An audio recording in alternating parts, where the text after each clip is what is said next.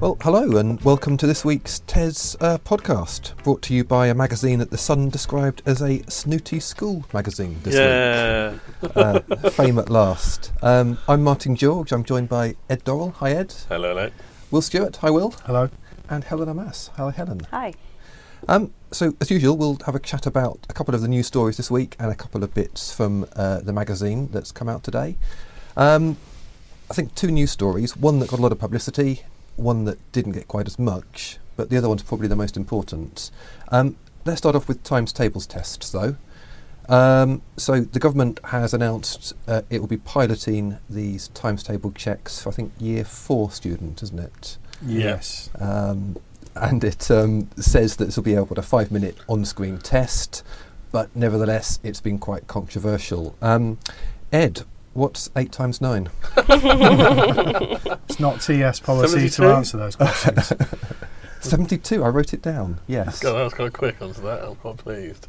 Yeah. What do you make of it? I mean, it's I'm not seeing anyone say times tables don't matter, but the idea of having this test really has divided opinion. I think there's been a few things. It has divided opinion. I think the government's played it fairly cutely, actually, for what it is, making it that 5-minute on-screen test. They've reduced it down to a kind of, I guess, the bare minimum it can be. Yeah. And as a result, some of the pushback has been more muted, I think, perhaps than you might have expected. I mean, the unions, don't get me wrong, the unions have shouted, people aren't happy, but I just think it's kind of softened the blow slightly in terms of political machinations.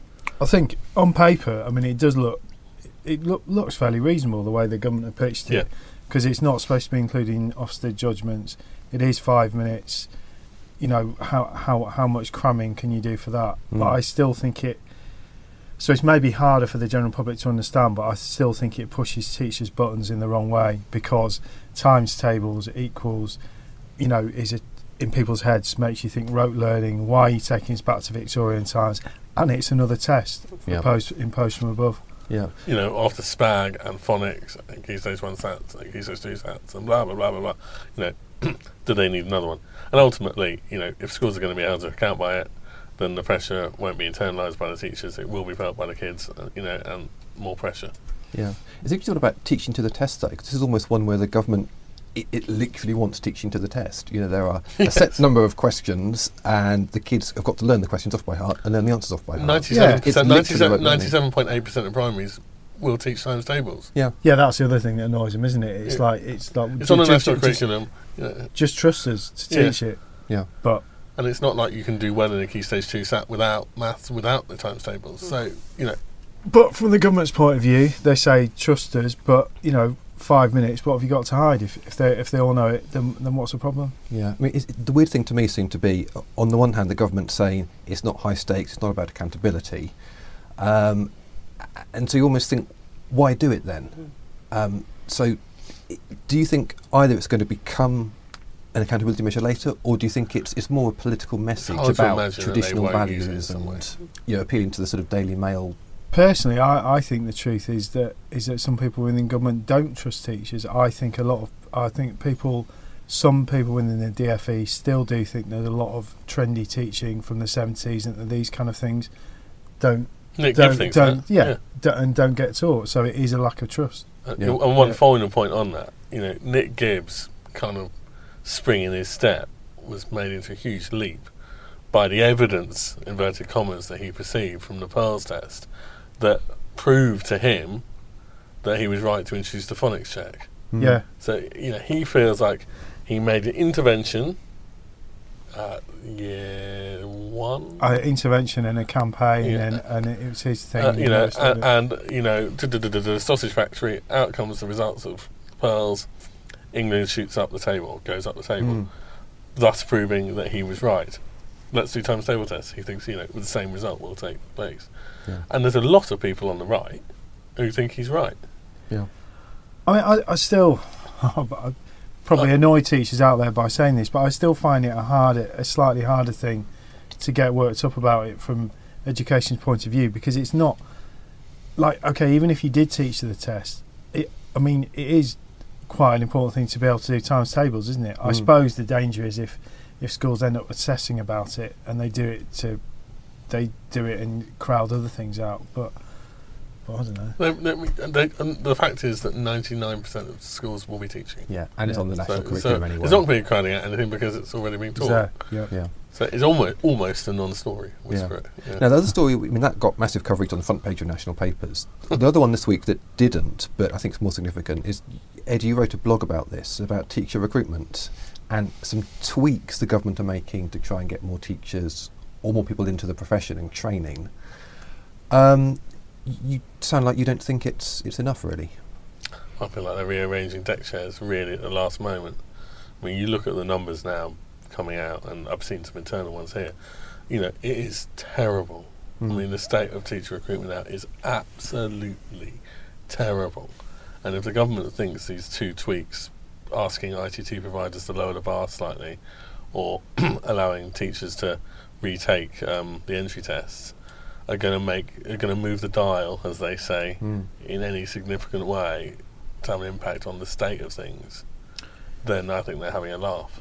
It does show that they want to show finally that they're taking it seriously, doesn't it? I mean, it reeks of like a scene from The Thick of It or something, doesn't it? Like they say, we've come across this problem, quick, think of something that looks like we can make a difference. And they, they might make a little bit of difference, but I think there are things that, well, I don't know about the first one, but certainly the second one people have been lobbying for ages, and it's like, okay, bring it in. It's a nice, neat little story, but don't know. I think there's a few thousand teachers who have failed that test, potential trainees who have failed that test. So maybe it will make a bit of a difference, but feels like a little bit, and it's definitely very late, isn't it? It's 3, 4, 5 years ago people were warning about this. Yeah. 3 years ago, our old colleague Richard Vaughan interviewed Nick Gibb and asked him about it, and he refused to admit it was a crisis. I mean, we've known about this for a long time, and the government has been doing an ostrich impression. Just ignoring it. I mean, the one thing on your piece online, Ed, you were saying was you thought that these... It's actually the leader, that has to be said. The leader in this week's magazine, yeah. Okay, stand corrected. But you were saying that these 2 tweaks, though, have come out since Damien Hines replaced Justin Greening. Yeah, that's pure supposition, to be clear. I mean, do you think there might be a chance that actually the government, without losing face, there could be more to come to try and address teacher recruitment now? I think you might well see more. But, I mean, like I said, I just worry that whatever they do, almost, it's too late. I mean, the time scale it will take to recruit teachers and then to get them into the classroom, you're already looking at 18 months, 2 years. The bulge in pupils in secondary schools is happening right now. The shortage of shortages of teachers is happening right now. So even if they made a huge impact by making these changes, you're still looking at 2 years. Well, I mean, I guess the other question is what could they do without sounding defeatist about it? I mean, a lot of these things, a lot of the problems are kind of down to the economy and are cyclical. And then they could have made these changes 3 years ago. They could have, they could have done that. But I mean, I guess a lot of it is pay. So they're fairly hamstrung there. It got easier when pay was relatively higher than it is now. Well, there's 2 ways of doing it, aren't there? As they say, you increase pay. One other option within the kind of pay and conditions thing, which I think would be a big win, would be to start eroding people's student debt. For every year you're in teaching, they take another chunk out of your debt. Yeah. Let's face it, a lot of these teachers aren't ever going to earn significant amounts of money enough to actually pay off the debt in the first government place. will never get it back anyway. So that's a great marketing story. And they're already moving in that direction for certain subjects in certain parts of the country, aren't they? And it is worth noting, actually, so this is a bit rambly, but it is worth noting that 29% figure, ITT recruitment down 29% that came out last week, this is the first cohort who would have had 3 years of £9,000 a year. Oh. So they're looking at another year of more debt. I don't think that's a coincidence. I hadn't thought of that. So if you remove that debt, I think that's a big sum. Yeah. Should we move on to a couple more things in the magazine? One is the sort of the opener, which is something I've written about a Whitehall turf war between Ofsted and the Department for Education, and it's all about who inspects our schools. I mean, really briefly, regional schools commissioners have been in place for 3 or 4 years now. They send education advisors to schools to see how they're doing. Some schools think that's like an inspection. when you've still got the real, actual Ofsted inspectors going in, inspecting schools. So concerns about overlap between these organisations, and more importantly, more workload and stress and contradictory advice even for schools and school leaders. What do you guys make of this? Well, I mean, the thing that came across in what you wrote, I think, and what I think people might find interesting and possibly infuriating is that this just came out of a kind of fairly petty power play that the department were fed up with Ofsted, so they set up RSCs as this big separate power, and because of that it's got this huge duplication that they've finally realised is costing too much money. Yeah. But then schools on the ground suffer because of that, and I think it's an illustration of how policy can really mess things up on the ground for fairly spurious reasons. Yeah, I mean, it dates back to that era when Michael Wilshaw was head of Ofsted. He was becoming more critical of the government's academies programme and sounding off and all sorts of things. He was winding them up, basically. Yeah, and so basically the idea was to get an alternative voice, somebody else who could be doing some of this work and undercut Ofsted or challenge Ofsted. Yep, absolutely right, and that's the way they presented him. And when it was first announced that he was getting the big job. What, to David Carter? Yeah. So built him up as an alternative power. Yeah.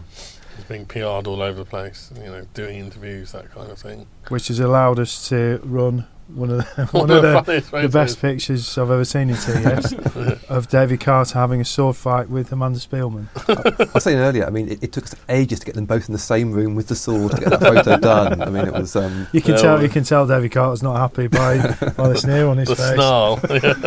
Well, that kind of reflects the outcome, doesn't it? Because, I mean, we've all had whispers for a few months now. They've been sort of growing from... We've heard them from people in unions, civil servants and Ofsted about a turf war coming to a head over recent months. I mean, I'll say without spoiling the ending, let's spoil the ending. Who wins this turf war? What's actually happened here? Well, close followers of our news on the website will have already read the ending because basically David Carter's had to back down. Yep. As you reported. Last week. He's had to back out of running school inspections. Yeah. I think or visits. Yeah. I mean, the one thing I find interesting about that, Amanda Spielman, new chief inspector, been there for just over a year. She's won a pretty significant battle here. She just stood firm and said, we do what Ofsted does.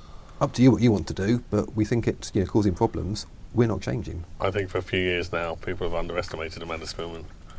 Yeah. Or through Ofcom and Ofsted. I think people are learning not to. Well, I wonder if DfE also underestimated her, and she'll be a bigger voice as Sir Michael was. Got a lot of wins on her CV. Yeah. Looks like money was a factor as well, though, doesn't it? From what we know, from what's been reported in Ofsted board minutes, that the DfE said that it's a case of how did they phrase it? It wasn't saying it was a waste of money, but saying making sure they had value for money. That's right. Which translators, they're worrying that they're wasting money, and I guess that's going to become a bigger thing because. Where they're going to fund if they do drop tuition fees, where they're going to fund that from, another story we've already raised. Well, absolutely. More to come on that, no doubt. Yeah. The other story in the magazine I wanted to pick out, and it's actually quite depressing in a way. I mean, pretty sombre. This week's CES. Yeah. Full of laughs and joy. Prison schools. Helen, talk us through this one. Yeah, so this is a feature that's been written by an anonymous teacher who has spent many years working in prison schools. And she's actually looking at the fact that this is sort of the end of the line for many students who might have been excluded from their previous school, who've gone through these different stages, and the final step for them is to be in this prison school. And what we're doing with exclusion and the steps we're taking with these students further down the line isn't clearly working because they're still on the same trajectory that they have been before, and that we need to look perhaps differently at how we are working with these students. Yeah, it's a bit earlier in that pipeline. Yeah. I saw actually this afternoon, I think, Robert Halfon, who's the chair of the Education Select Committee, actually tweeted this article and said, really important issue. Yeah. And he had a stat that 60% of people in prison had been excluded from school, and they're now doing this big inquiry at the Select Committee about alternative provision and things like this. Yeah. Well, and she's saying or he or she. Don't actually know whether it's a man or a woman, but they have now moved on to work in a PRU rather than working in prison schools, because they want to be able to fix the problem further down the line, and try to do what they can to try and stop these pupils ending up in the prison school. And a lot of it, they're saying, is just comes from showing them that you care about them, actually, because that's something that they haven't necessarily had. And they may be suffering from post-traumatic stress disorder from the crimes that they've been involved in. Not to say that committing crimes is not their fault necessarily, but that there are all kinds of different factors that come into play, and that once a student is on this kind of path, it can be very difficult for them to veer off of it by themselves without the support. So I found actually quite moving this that you mentioned about how these kids are quite vulnerable. I mean, they talk about how using sort of primary school pedagogy to kind of get through to them sometimes, and showing how you care, and using a simple reward system, which I'd have thought, was it a little passport and you get coupons and at the end you get a meal or something. Yeah. You'd have thought hardened criminals are never going to buy that. Maybe that was the most effective way to get through to some of these kids. And I think it's, showing them that you're not going to be pushed away, even if they're trying to push you away. And it's very difficult to do. Obviously, it takes a certain type of person to do this type of work. But it is incredibly important. I think that key word was kids, wasn't it? Yeah. Ultimately. Yeah. These are still children. These are still children. Yeah. It's sometimes easy to forget that, I think. Yeah. Actually, and there are successes here. I mean, the author does say, some of the students they've worked with have become professional mechanics, worked for charities. One's even a professional heavyweight boxer. So even at that last desperate point in the system, in a prison school, good teachers can really make a difference. Yeah, it's never too late. I think that's the message. So it's sobering, but it's not, I wouldn't say, depressing. It's a really important read. Absolutely. It is important. I agree. Great. Okay. Well, shall we wrap things up there? Thanks everybody. Good as always, and we'll see you next week.